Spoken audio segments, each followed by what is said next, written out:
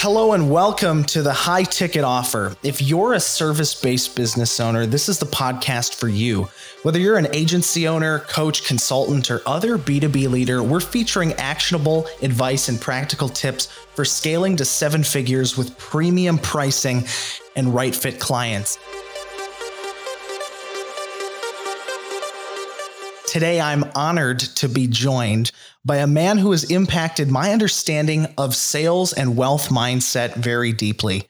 He's the founder of Yes Express, a company where he teaches outdoor living contractors the systems that grant the ability to successfully sell on the worst day of your life. He's also the co-founder of Brand You Media, a business that helps high-performing coaches and serial entrepreneurs amplify their impact and purpose with video content strategy. Joshua Gillow, welcome to the High Ticket Offer. Noah, thank you for having me on. That's quite the intro you got there. Thank you. It's a pleasure. Well, hey, Josh, thanks so much for coming on the podcast. There's so much that we'll unpack in our conversation today, I have no doubt. But why don't you just kind of introduce us to your background, your humble beginnings? Take us back to the cornfields of Pennsylvania around the time you started your first business. Today, you're a serial entrepreneur. You operate several companies, many in the outdoor living space. But kind of take us back in time to around the time you entered the business world. Absolutely, dude. One of the first memories I have of this whole entrepreneurial journey was when I was about 5 years old, and my mother still has a picture of this, but I had a little red wagon, one of those radio flyer wagons, and I was pulling it around, and I was thinking, my parents didn't give me any money. I had to earn it. And, it was like, all right, well, I'm 5 and I'd love to have some money to go down to this little store that was close to us. And so I said, what if, I had to back that up a little bit. Well, my mother had just started a garden center at that point. So she was selling extra plants that she had raised to the public. And I was like, wait a minute here. So I see there's flowers out by the road. Like we had a main highway running there and there was some tiger lilies growing along there. So I said, what if I go out and pot those up? I might be able to sell them for $1. And that was big money at 5, right? So I took my little red wagon out there and I grabbed those lilies and I brought them in and I put them there for $1 and people started buying them, especially when I stood there and said, do you want to buy my flowers? Right. And I did the same with rocks. I went around looking for rocks and quartzites, whatever it could be, and put them out for, oftentimes just for donations. And the crazy part was I saw very early on how you can bring value to people, right? So that's really the goal. Sales is all about just bringing value. And I saw a way to solve a problem for somebody. And at 5 years old, the seed was planted, right? And then I grew up in my family's business and learned so much of what I know now, especially about hard work and dedication. My parents and my brother, we all grew up together doing that and made a lot of great decisions, a lot of bad decisions, but learned, right? And throughout that entire time frame in those cornfields of Pennsylvania, we never got paid. My brother and I never got paid. We lived, we had food, we went on vacation, things like that. It was very humble beginnings in that sense. But what I learned back then, Noah, is that there's so much more to life than money. Money is part of it. It's a byproduct of a great value add, right? So that's where I learned and cut my teeth in that world there. And I'd never take a moment back from that. When people are like, you didn't get paid when you worked there? I said, nope, from 5 to 18, didn't see a cent. But I learned so much more than money. It's crazy. Wow. No, that's awesome. So you operated in the family business, It was a garden center. And then, correct me if I'm wrong, but pretty early on, I don't know, the exact time scale, around 18, when you're becoming a young man, you started your own business, right? That is correct. Yeah. So at 18, my brother, who's about 18 months younger than me, and we started getting a lot of people coming in the garden center and saying, hey, look at all these trees, whatever out. Do your boys install this stuff? And at the time, I'm thinking like, well, we could. I mean, we worked on farms and on Saturday and Sundays to make $20 just so we can go buy, good investable things like RC car parts, right? So we had high, interesting priorities back then. But anyway, so the point would be that, So starting out like that as a family business, when those clients came in and asked, I'm thinking, you know what? I wonder if they'll pay us. It'd be nice to make some money doing stuff. And then when I realized that they'd pay us, next thing you know, we were offered $1,000 a day to work. And I'm like, $1,000 a day? Yeah. Noah, there's 7 days in a week, right? So I'm doing the math real quick and I'm like, we're going to be rich. This is amazing, right? So anyway, that's how it all started. We built a company around that, and I worked with the family for 15 additional years after that, building that company and designing and installing amazing outdoor living spaces for our clients all over Eastern Pennsylvania. So that's where my first business venture kind of, from our own starting started out. Oh man, that's crazy. That's crazy. I remember I had a similar experience when I obviously own my own podcast agency today, but before that, a couple of years ago, probably about 5 to 6 years ago, I just was freelancing. And I remember before that, I had worked at a grocery store here in the Green Bay, Wisconsin area. And I remember, and of course, this rates have changed since then, but at the time, a full-time grocery store clerk at that grocery store was making $650 a week when they were full-time. And I remember I had one client. It was like the first or second client I got in podcasting. And that was actually to the number. Our contract agreement was $650 a week. And I felt like a king, So, it's just, I always love those stories. Like when you first get into the business world and you first get a sense of, how to name your price and, just the freedom that comes along with that. But so Josh, tell us about your first real business. It was a landscaping business, but it design build, but how is it very different from the companies you operate today? Because I sense that, it wasn't always a walk in the park. Oh, it was definitely not a walk in the park. And no, the funny part is when you get your EIN number from the government, they say, here's the process and how you can pay me taxes, but everything else is on you. You don't get any kind of business tutelage. You don't get any mentors. You don't get any schooling. They don't give you a manual on how to run a business. You got to figure that shit out on your own. Right. And that's just what it is. You're either going to go at it the way your parents did, if you watch that model and you're like, we're just going to repeat that, or we're going to take it all the way down to the studs, figure out what works and what doesn't work, and then to rebuild that. Right. So I had the opportunity to do that many times now, which has been amazing. But it's just starting out in the very beginning, watching my parents run a business. They weren't business people. My mother was a cashier at a grocery store and then a stay-at-home mom. My father was a meat cutter for a local grocery store. And so they didn't come from business. They were the first ones in their families to have a business. So I have such respect for them to take the risk and jump out there and start something that no one else, they had no model around them. So they did the best they possibly could and taught so much in that. And my father was from the farm. So that was a lot of the hard work, the deep work ethic. Anyway, so, when it comes to the start in the business, you just try things, right? And I was so afraid to fail back then, my goodness, because I'm like, if I did something and someone saw that I didn't know what I was doing, and then it was like you had all this negative chatter in your head and you're just trying to figure this out and you think everyone else has everything figured out. That was another big thing that if I reflect on it now, I'm thinking, it looked like everybody else knew what they were doing. And I didn't realize then that they're just guessing like I am.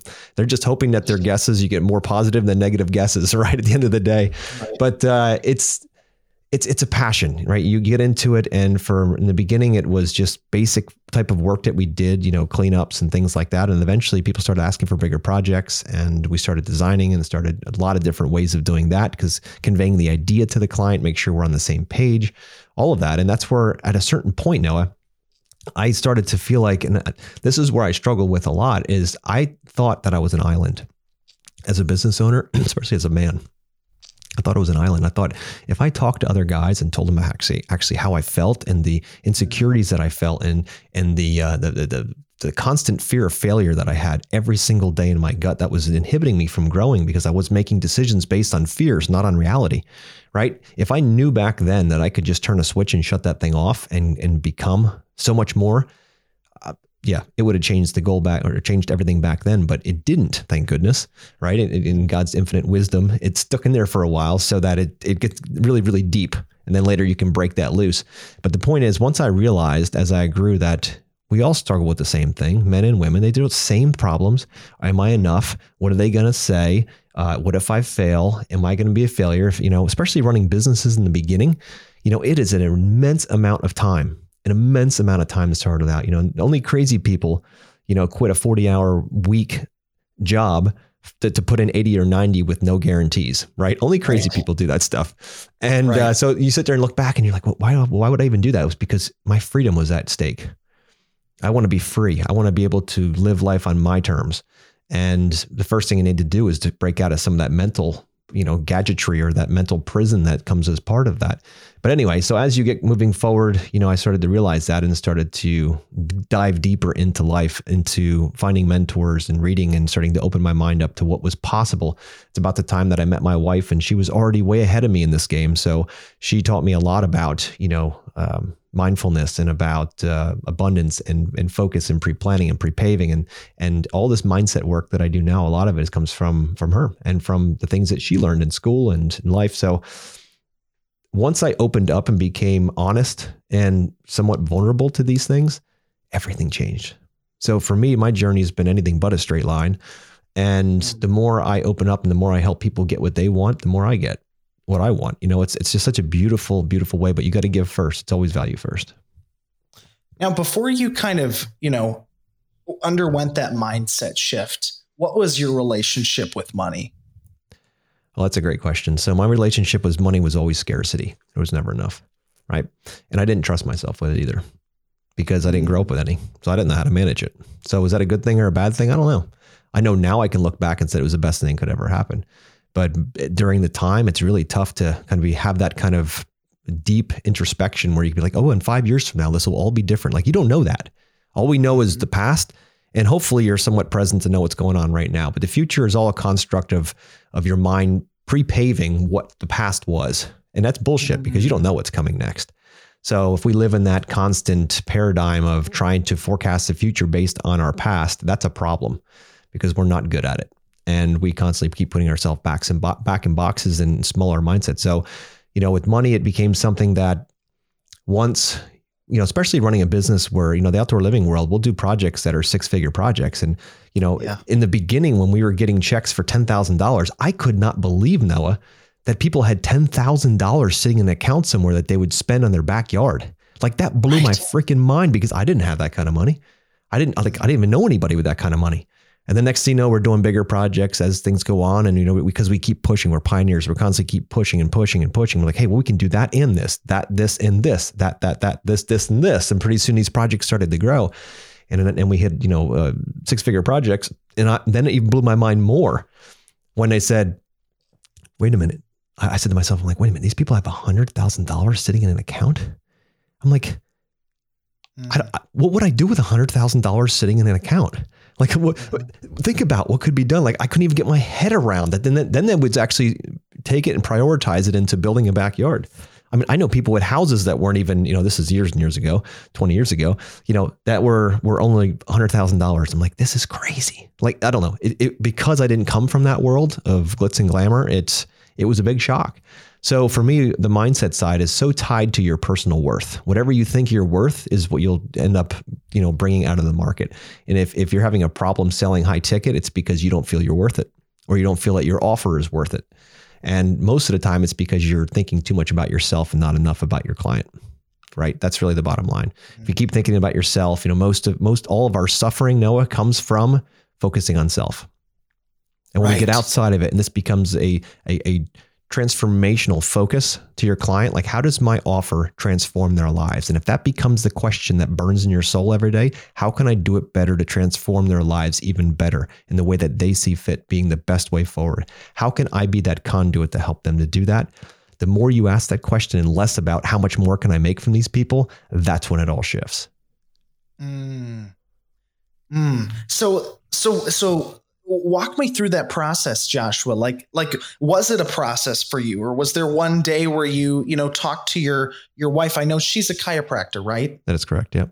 Yeah. And interestingly, one of my big mentors when it came to finance here in the Green Bay area is actually a chiropractor as well. And that's a fascinating industry. But anyways, so what was it like? Was it one day it was like a light switch and you realized your worth and you were capable of charging people a higher rate? Or was it through trial and error? Was it through, exercises or meditation? How did you kind of achieve that shift? Long, hard road, brother. Because as soon as I'd get a little further and I'd say, you know what, I know we have a premium product, we have a premium service, we're making a massive impact in their lives, we're doing it in a way that nobody else is doing it, right? That's all mostly self-focused, except for helping them in their lives, of course, right? Once I started to shift that out, then into more of how can we be the best, guide to the client constantly, then that started to help me shift. But it's been a long road because I will get 2 steps forward, start to feel that, and then 2 steps would fall back. I'd either have this negative chatter in my head saying, who do you think you are? Or you lose a bid to somebody else. And the next thing you know, you're like, oh crap, maybe I'm not as good as I think I am. Right. If anybody knew how much crap was going on in my head right now and how much I don't know about what's coming, that they would think I'm crazy, right? So it's constant, like 2 steps forward, 1 step back. But the beautiful part about that, it's 2 steps forward, 1 step back, 2 steps forward. You still get up 1 step ahead each time, right? And that accumulates over time. And eventually you realize that if you can add enough value up front before ever asking for $1 via social media, via blog, via podcast, via something that gives value to your clients first, they will definitely dig deeper into their pocket to get you to do the work. Because what they're doing is they're connecting with another human being, not a product or something that's easily purchased somewhere else. Like if you're selling widgets, for instance, right? And we're just going to use that big old wide term, like a widget. Yeah. And your widget is not obviously different than somebody else's widget. You're going to constantly focus on price because they cannot see a clear differentiation between the two.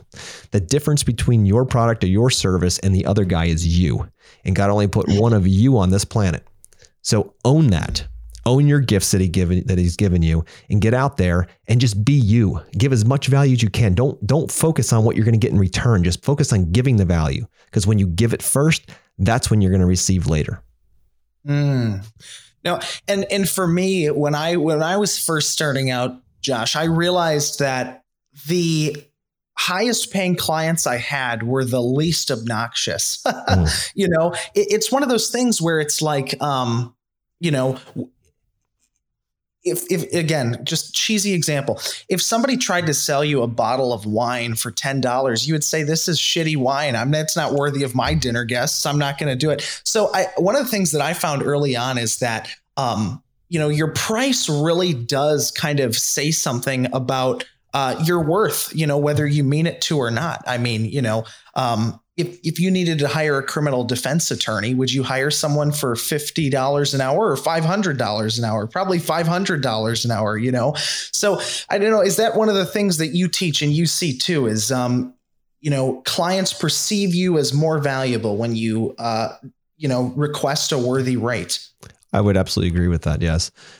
Because just to your point, you're not going to go on Upwork to look for that defense attorney because you're going to find somebody who could possibly do it because they went to a weekend school somewhere, right? So you want the best, right? When it comes down to that. But certain things in our life, we don't care as much about quality, let's say, right? Maybe a pair of socks. Like you're like, oh, well, it's just a brand, doesn't matter. There could be better quality, but I'm not going to spend $78 a pair of socks when I can get them for $15 and I'm just going to wear them out and lose them anyway, right? The washing machine's going to eat them. So what's the point? Yeah. So certain things have higher value and it all depends on what the use is going to be. If it's a runner, those socks are extremely important, right? Because they are absolutely part of their function. But for most of us who maybe don't run, that's not a big consideration, right? Or the same with the shoes that runner might use. It's a high consideration at that point. So I bought running shoes before when I was running a lot. And I was like, I would spend $200-$300 on a pair of shoes because I felt like it gave me an edge, right? It would be better for my body, better for my knees, all of that kind of stuff. So it really depends on what your client truly holds important to them when it comes to that. So yes, if defense attorney, you're in trouble, you're going to try to get the best person you possibly can. But if you're just going for a parking ticket, you're not going to spend $500 for it. So much of it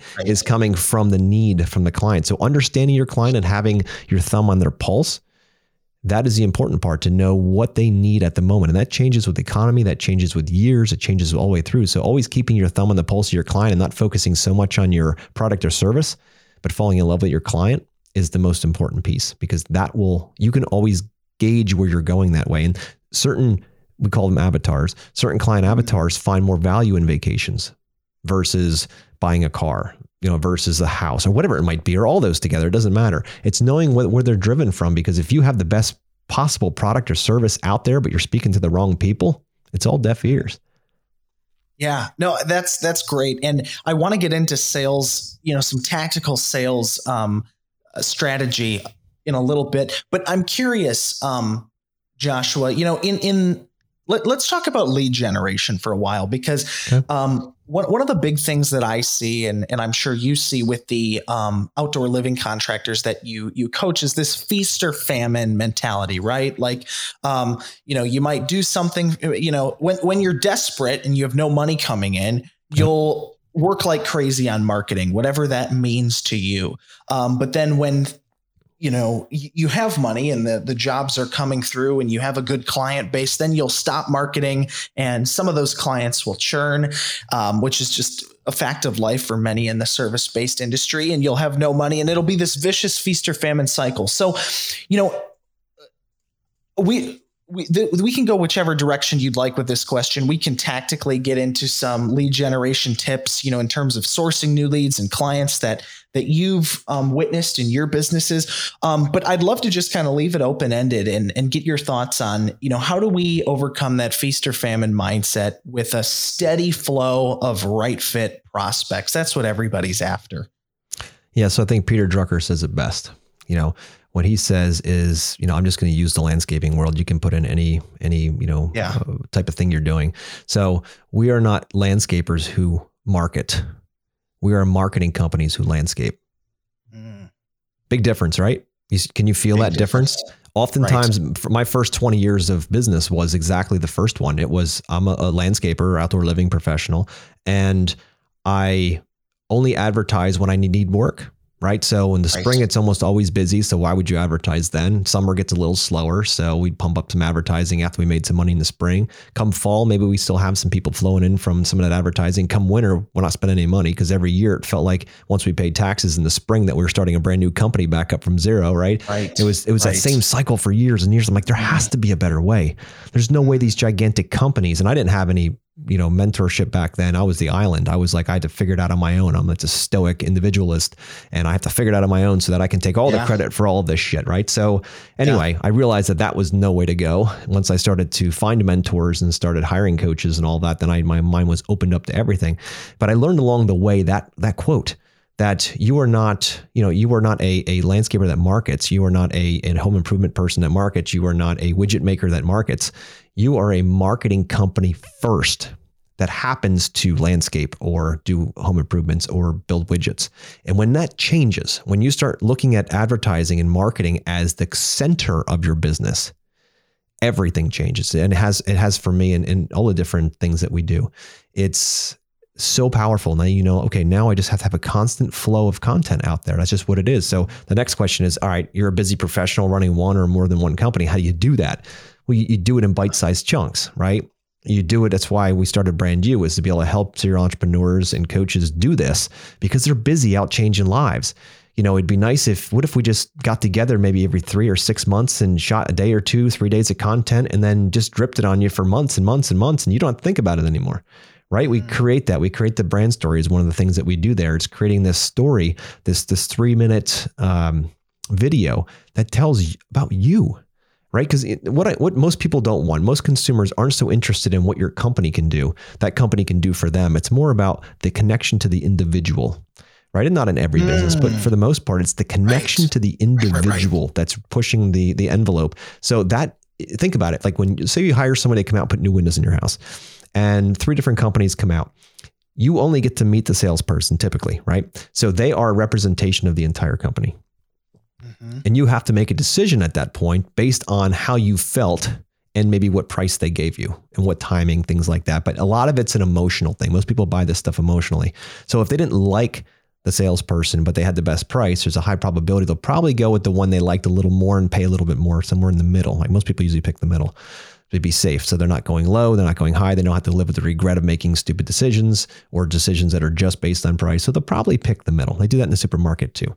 So the reality is, like, how do you position yourself to be that?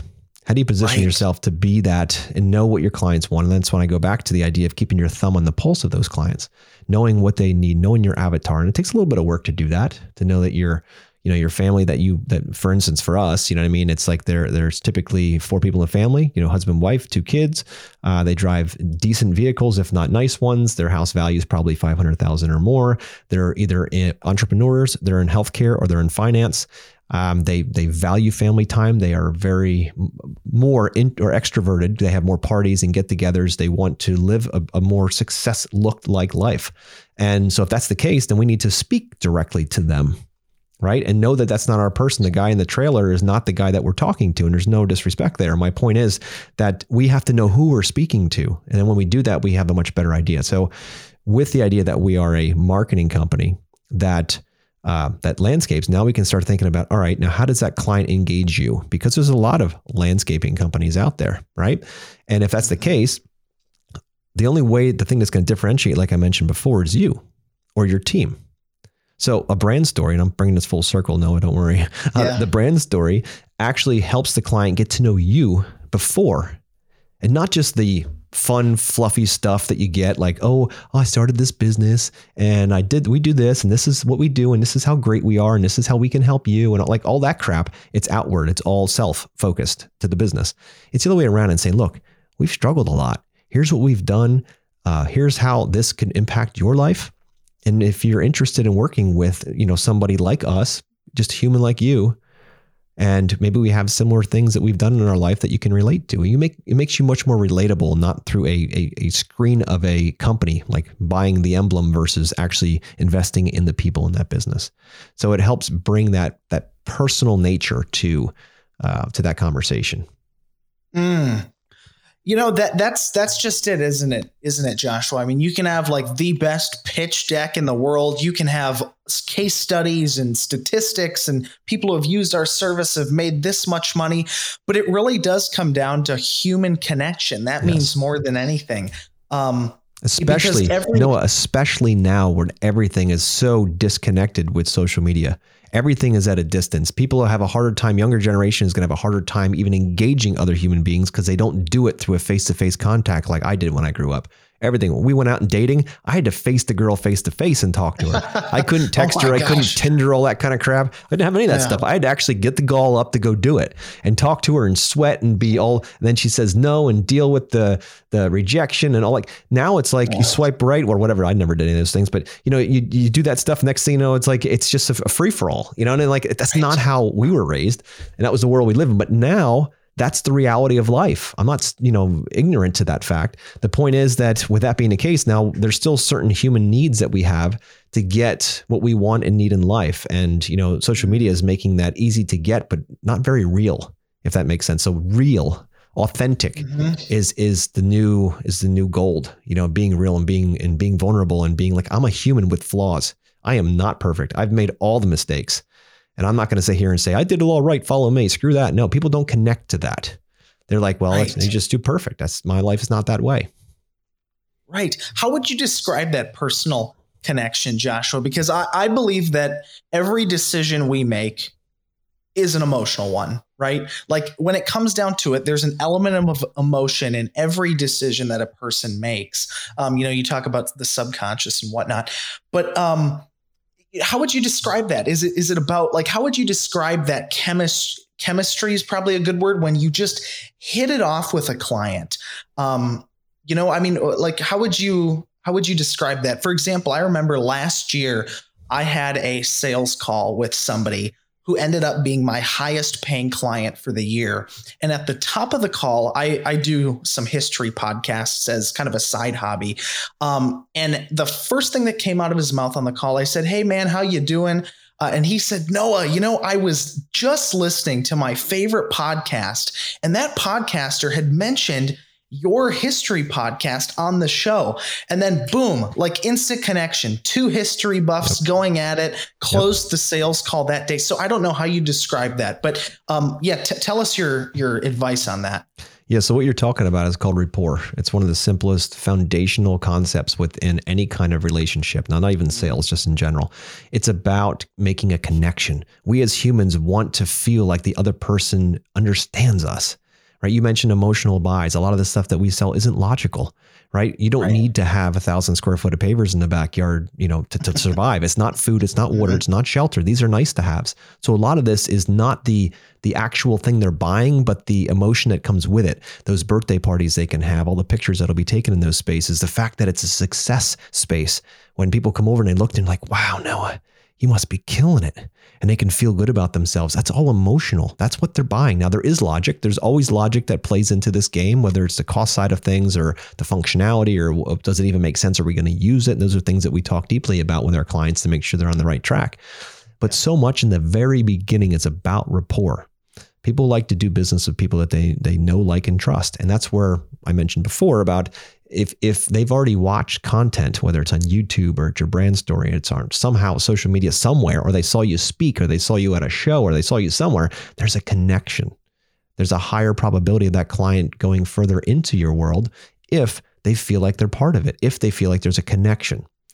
We already do it naturally. We feel like we have certain friends and all because we have shared interests. Maybe it's people love football, right? So if you have a certain team that both of you like, and all of a sudden there's a shared understanding, there's a shared thing there. So we have to go into our conversations with clients, and we teach our students this. It's one of the first things we teach them is how to build rapport on demand. Anybody can go to the grocery store and say hi to the girl behind the register and be done with it. Like, that's pretty basic. But when you are focused on a transformational, people talk about transactions. I hate that word, transaction. This is about transformations always, everywhere. Yeah. How can we help transform somebody's life? Even if it's a simple putting a smile on their face, all the way to changing their backyard, all the way to, creating a better audience for them to go out and speak to. Like, there's just so many different ways we can do this, how to be able to close more projects, all of that. It all comes down to building that rapport. And we teach it through our step-by-step process in order to make sure that clients really know that you care, right? So often, this is going to be fun, Noah. All right. So yeah, this will be a good time. So when it comes to building rapport, most of the time people think, salespeople think that I need to come up with a bunch of good stories and I need to keep them in my back pocket. So when I go to talk to Mrs. Jones, I can sit down and talk to her, or, whatever you're doing. And I'm just going to tell her all about my stories, because the more I tell her about me, the more she'll connect with my story. Right. That is so common. I used to do it myself. I had stories lined up. I'd like, okay, I get in there. If she talks about this, I got this story. And so what I would do is I'd focus on, all right, I went and sit down with her at her dining room table. We talk about a project, and pretty soon I'd see a set of skis in the backyard and, in the whatever on the wall or in the garage as we walked in.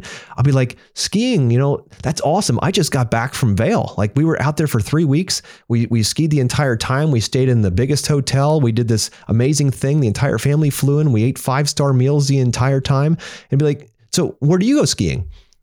And she's like, the local hill over here, the one that's like 3 miles away. Right. And immediately, how do you think Mrs. Jones feels? Right.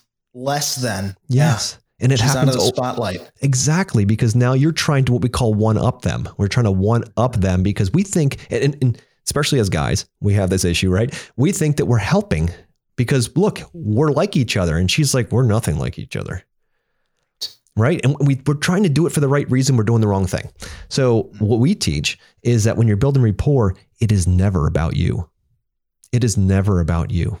It is always asking open-ended questions and letting the client just open up. Let her or him just completely open up, ask them deeper questions.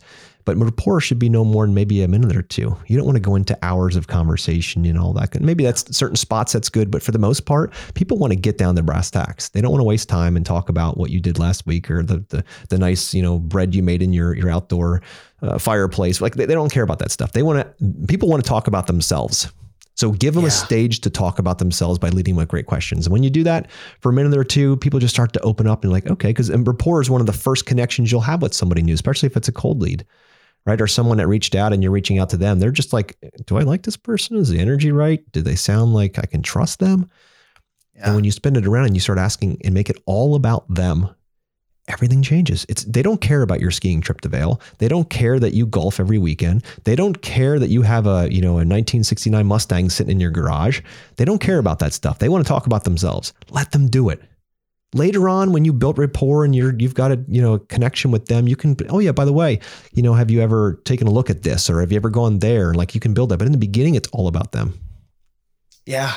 No, I'm to the point where when I do sales calls, Josh, like, you know, you hop on the sales call. There's that kind of initial interaction, hey, where are you based? Oh, Green Bay. Oh yeah. How's the weather and all that. But then when the conversation flows and I ask the client questions, I'll look at the clock, because a lot of times the meetings are recorded for me, and it'll be like 15 minutes in. And I realized, holy shit, I only talked for the first 2 minutes and they just talked for the next 13. And that is when I know that I've done everything right. When the client is opening their heart to me, potential client, and I'm just listening and I have this genuine curiosity. Yes. So, that's what it's all about. 100%. And also to guide. And that's the main thing. What they're looking for is someone who's been down this path before and that can guide them to the goal fastest, right? That's the goal, with the least amount of pain. And so if you can resonate with that and you can, emulate that energy and that focus, that's going to help a lot. It's all about the confidence side of things and being competent in what you can do and all that. And to your point, letting them talk about themselves makes them think like, this guy's actually pretty good. He actually cares about me. This is pretty cool. And to not try to one up them and feel like you're in somewhat less because they're talking the most. And that's the thing. So we always say it this way. You want to be a detective when you're asking people questions. Just open it. How and what questions. That'll get you answers. Don't ask questions that'll give you yes and no responses, because they don't go anywhere. So how and what questions are your main ones? And you're exactly right. We always have people start off with, hey, did you get a chance to go out and enjoy this beautiful weather today? And then they're like, everyone can talk about it. And the funny part is, if it's snowing out, people love it or hate it. Like, and you start some kind of a banter in a report. It's the most basic. It is dumb. I know it's dumb. And it's like, no one cares about that, but everyone does. And they can all talk about it because they're feeling just as awkward as you are at this point, because they've never met you before, possibly. So when you say that, and for us, we want to make sure we get both decision makers on the phone. So we always have to make sure we call it reaching through the phone and speaking to the other person too. So if you're talking to Mr. Jones, and you're like, hey, Mrs. Jones, did you get a chance to get out and enjoy that beautiful weather? And we always say, when you're building rapport, never ask questions about things you know nothing about. So we get like a questionnaire back in, or we have some sense of if there was a referral or something, but we want to create on a commonality. And that commonality is, if, for instance, I'm not a golfer, right? I've never stepped foot on a golf course. I've driven by them. That's about as close as I've been. So I would never go into a deep conversation about golfing, because I wouldn't be able to even help ask questions that would make any sense. Like, what kind of sticks do you use to hit the balls in the hole, right? So it would be obvious that I'm trying too hard. So I would find something that is common and something that I can speak into, so I can ask intelligent questions toward it. And that helps open them up too. So it's always making sure you're being authentic and you're not trying to be something you're not, because that'll come across really quick that you're a fraud. And all that they're focused on right now, all their spider senses are after, is this guy trustworthy? Is this woman trustworthy? Are they going to actually perform? Do I trust them? So stay in your lane with that stuff. Yeah. Now let's talk about some red flags, right? Because, this kind of has something to do with the feast or famine mindset that a lot of service-based entrepreneurs are in. Is, I've been in sales calls early on in my career, and there are just red flags lighting up everywhere. The client says something and I'm like, man, that is just a horrible misalignment of expectations. Yeah. They're arguing about the price, they're doing this, they're doing it. But when you are in a non-abundance state of mind, it is really hard to reject a potential new client that's slapping a big bag of money on the table, So how do you navigate, red flags in a sales call? First thing is in life, I've learned this the hard way. You get what you tolerate. Simple. So if you want more of those clients that are a pain in the ass, that are constantly so demanding and their money's always greener, keep saying yes to them, because the universe is going to keep sending you more of them. You get what you tolerate. So once you put up that fence, if you will, around yourself and say, look, I only want to work with people who are grateful. I only want to work with people who understand the value that we bring to the table. I only want to work with people who truly have the same mission I have to be able to move forward. Those things tend to fall away over time. Those people, those demanding ones, the big bags of money is great, but is it really worth it at the end of the day? So what is the game? What is success? What are your rules around success? Is it the guy with the most money in his bank account, or is it the guy with the most love in his heart? Is it the guy that can go to sleep every single night knowing that he's making a big impact in people's lives? And the money will come. My father taught me that very early on, that the money is always a side benefit. It's not the focus. And that premise, that rule in my mind where it's not the main focus has really helped me say no to those people. And in the beginning, it was very, very difficult, to say no, because I figured, you know what, Noah, out of 7-8 billion people on the planet, they called me. And what if I say no? Are they going to write me a bad review? Are they going to tell me that are they going to yell at me? Are they going to what are they going to do? So I always just said, okay, sir, whatever you want. And they started treating me like garbage, and the red flags came up, and I'm like, I just swallowed. I'm like, I can handle this. There's plenty of money in here. The money will make it better. And every single time it didn't.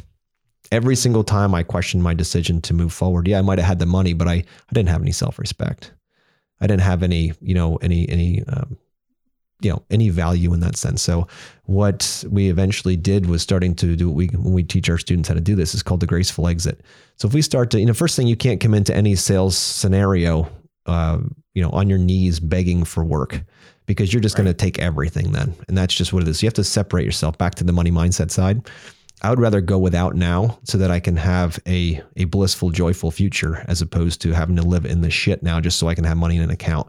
Again, you eat what you tolerate. So we help our students be able to find those red flags as we're moving through, and how to gracefully exit the engagement so they don't have to focus on, 6 months. Because in our world, it could be a week you could work with a client. It could be a year you're working with a client. And to be able to tell them no in a graceful way that saves the integrity of both sides.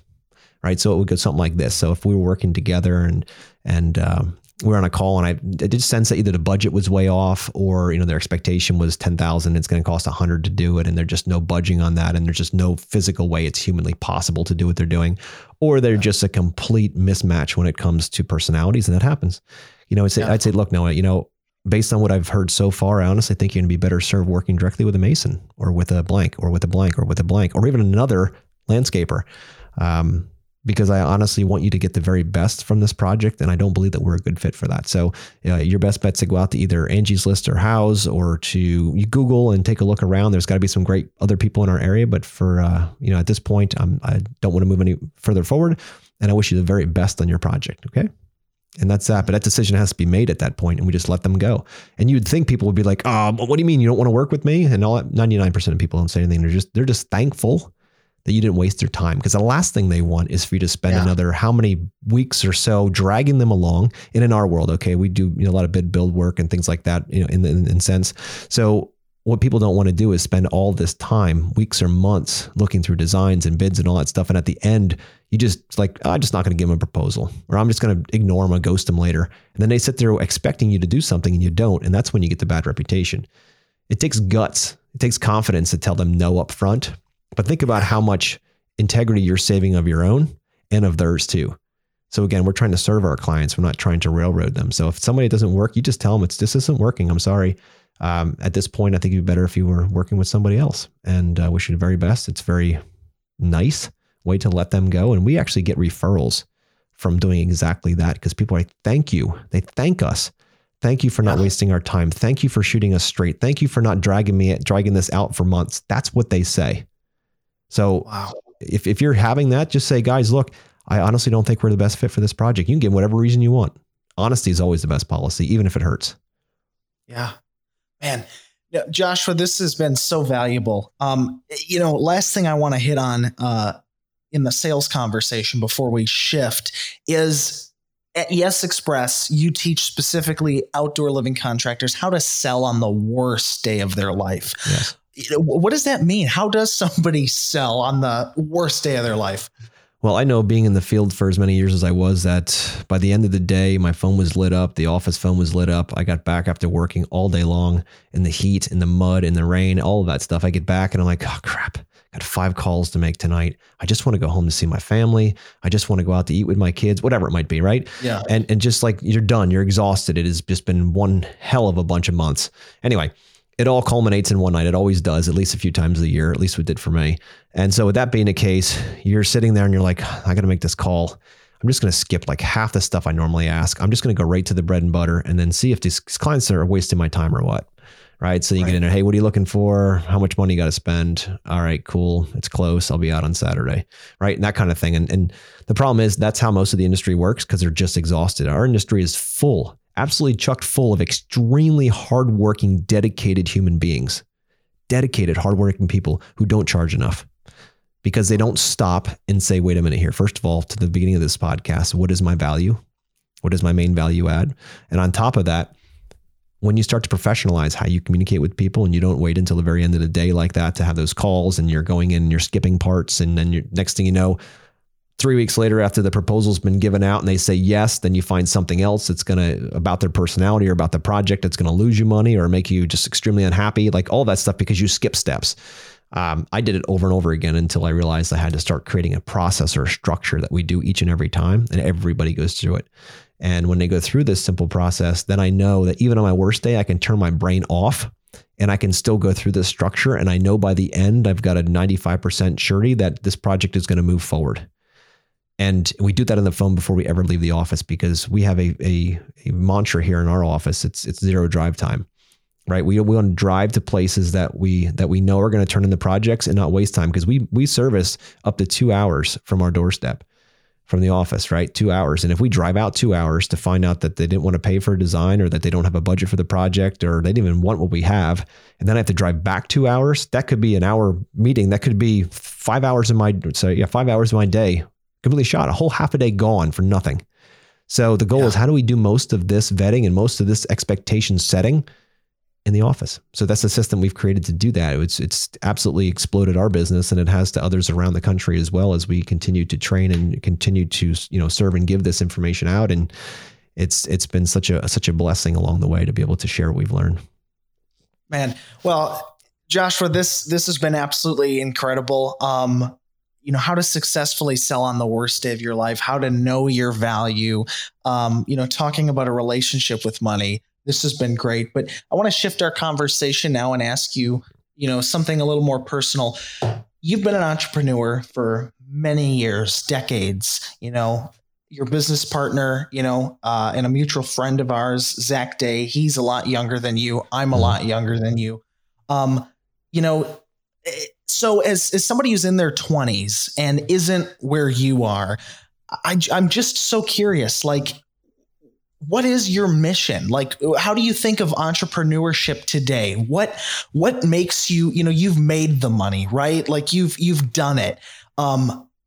You've closed those 6-figure projects. It's the things that young entrepreneurs in their 20s often dream about. You've done it all, but what's important to you now when you wake up in the morning? What makes you want to run out of bed and chase after it that day?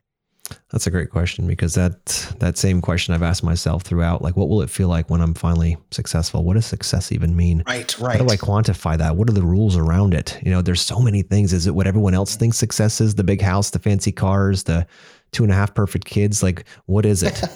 So it's really getting deeper into that and figuring out what that is. And that's been part of my mindset journey, is to figure out what that looks like. Right. And for me, it's joy and fulfillment every day, helping others. My mission in life is to be the ultimate warrior for God and my family, and to end human suffering one soul at a time. It's taken me, I'm 44 now, it's taken me 44 years to come to that mission. And I've bounced around all different sides of that throughout, and found that sometimes in the beginning, my mission was just to make more money than my father did.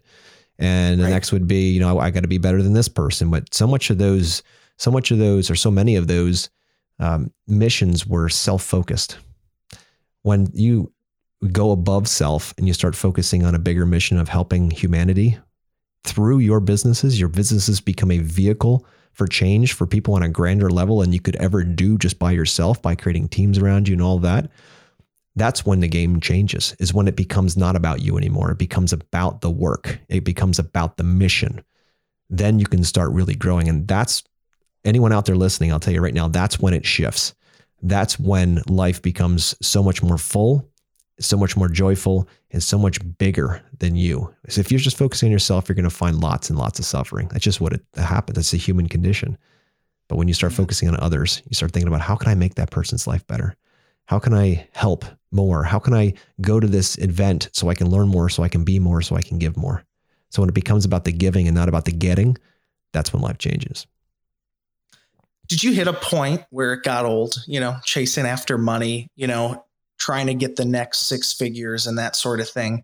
How did you, when did that shift happen for you? Yeah, so it did get old. I have most of my youth. I had this thing where I was always chasing shiny objects. Right, it was like new project. Right, in our world, they're lump sums at a time. So we'll get a 6-figure project, we'll build it, and next thing you know, there's no money left. It all went to bills, went to payroll, went to something else. Then he needed the next one. It was almost like a drug addict, constantly going for the next fix, the next fix, the next fix. And that's when I realized, after reading Rich Dad, Poor Dad and a bunch of other books about long-term cash flow and all this, and I'm like, I need to change this, because I'm not going to be this project addict for the rest of my life where I always need the next project in order to keep this thing running.